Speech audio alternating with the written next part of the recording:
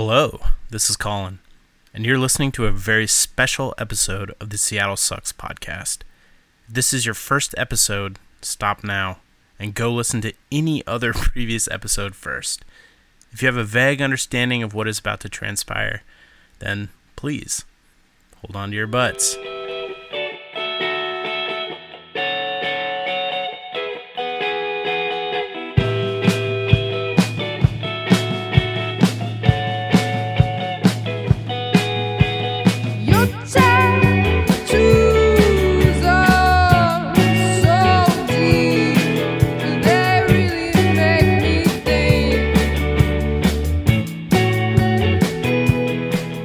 Friday, August 10th, a rogue baggage and cargo handler employed by Horizon Air managed to taxi a turboprop commuter plane and without prior training successfully take off from SeaTac Airport. After about 90 minutes of flight, which included aerial stunts, F-15s were scrambled to intercept it, but a military intervention was ultimately unnecessary as the plane crashed into Ketron Island, killing the pilot and destroying the plane. In the aftermath, the media at large were quick to question protocols, procedures, security.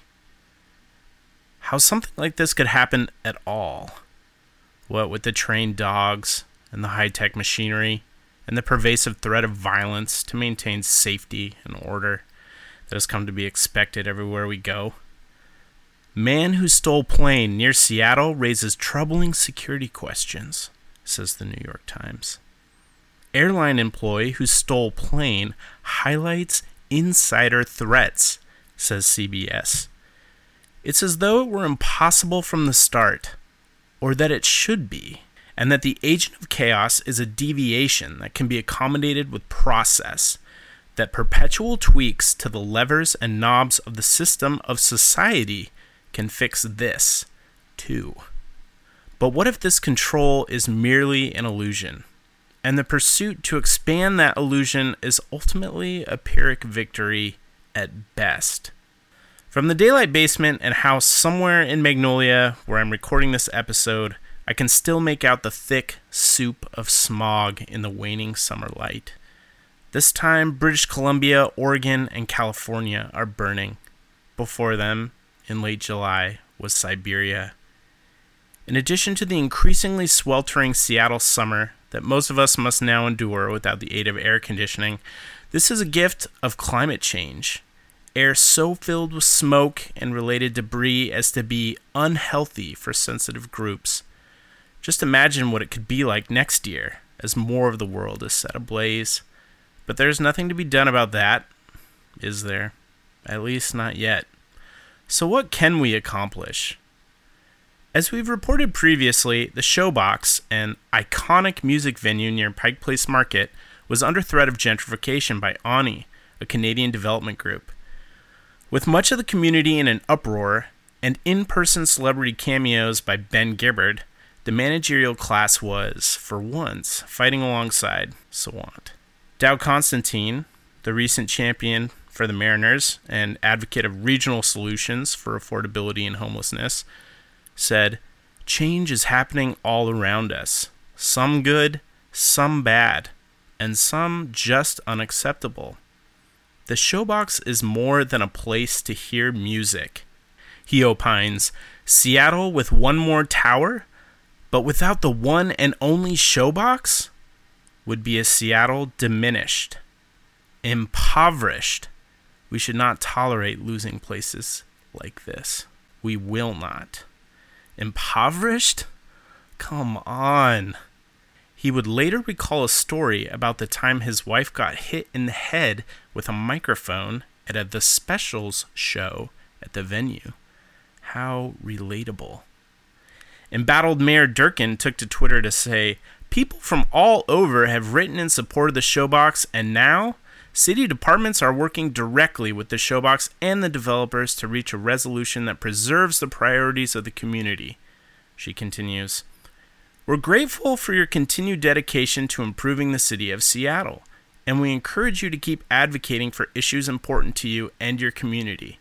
To all the supporters of the Showbox, keep making your voices heard." Yes, supporters of the Showbox, keep making your voice heard. On Monday, August 13th, the City Council unanimously voted to extend the Pike Place Market Historic District across the street, thereby temporarily saving the threatened venue. As Erica C. Barnett of The C is for Crank was quick to point out on Twitter, this too might be more smoke, more mirror.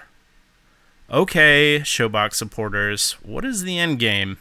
Let's say Ani bails, as seems likely right now, and the city is left with the building, owned by Roger Forbes, who may sue, and the business, owned by AEG Live, whose lease is up in 2 years.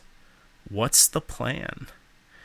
This was in stark contrast to the feel-good spirit of the Save the Showbox campaign, which was spearheaded by Historic Seattle, a public development authority focused on preserving architectural heritage, and reinforced by Death Cab for Cutie, Duff McKagan of Guns N' Roses, Macklemore and Ryan Lewis, and Pearl Jam, among countless others, whose messaging led with a Jimi Hendrix quote that reads, "If there is something to be changed in this world, then it can only happen through music." Well, then we're going to need a lot more music. Of course, we at Seattle Sucks Podcast prefer to have the Showbox instead of luxury apartments or condominiums. But in the wake of the repeal of the employee head tax, the troubling ideas to emerge from one table with respect to homelessness and affordability, and the mayor's recent announcement of the Innovation Advisory Council, which, if you've not yet heard about it, is as awful as it sounds, it's hard not to be cynical about the support from figures like Durkin and Constantine. And frankly, it's hard not to be disappointed by the sheer volume of high-profile public support this specific issue garnered. Heidi Grover, reporter at The Stranger and co-host of the hopefully not defunct Trust Issues podcast, put it best on Twitter when she said, "It is so great to see Pearl Jam and Ben Gibbard in council chambers defending a modest tax on large corporations to fund affordable housing." Wait a second. Now I should mention that amidst the Showbox battle was the Pearl Jam home shows, which, if you're not familiar or you didn't hear about, was a series of concerts to raise awareness and aid for the roughly 12,000 people living without shelter in the Seattle area. The band, in tandem with a consortium of hangers-on, planned to raise $1 million. They did a lot more than that, as Durkin crowed from Twitter. Thanks to donations from their generous fans, they will be donating nearly $12 million to the cause. What an incredible show of support. Incredible indeed. So what does this have to do with Heidi?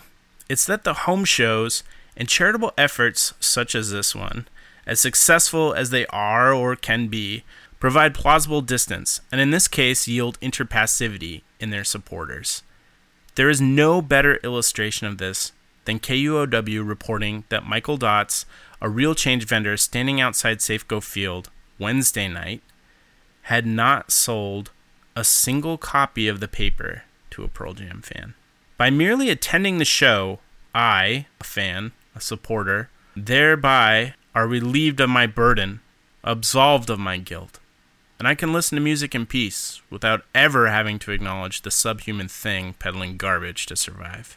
With the advantage of anonymity that the internet provides, things only get worse, or at least drop the pretense in the replies to Heidi's tweet.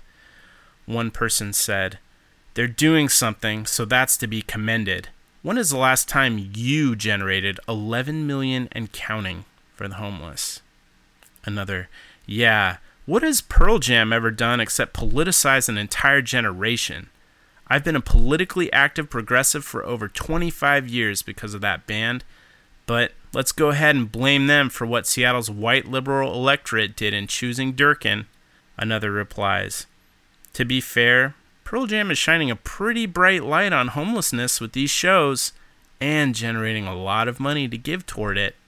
Heidi responded to this one in particular and said, "Of course that's right, and of course it's better than nothing.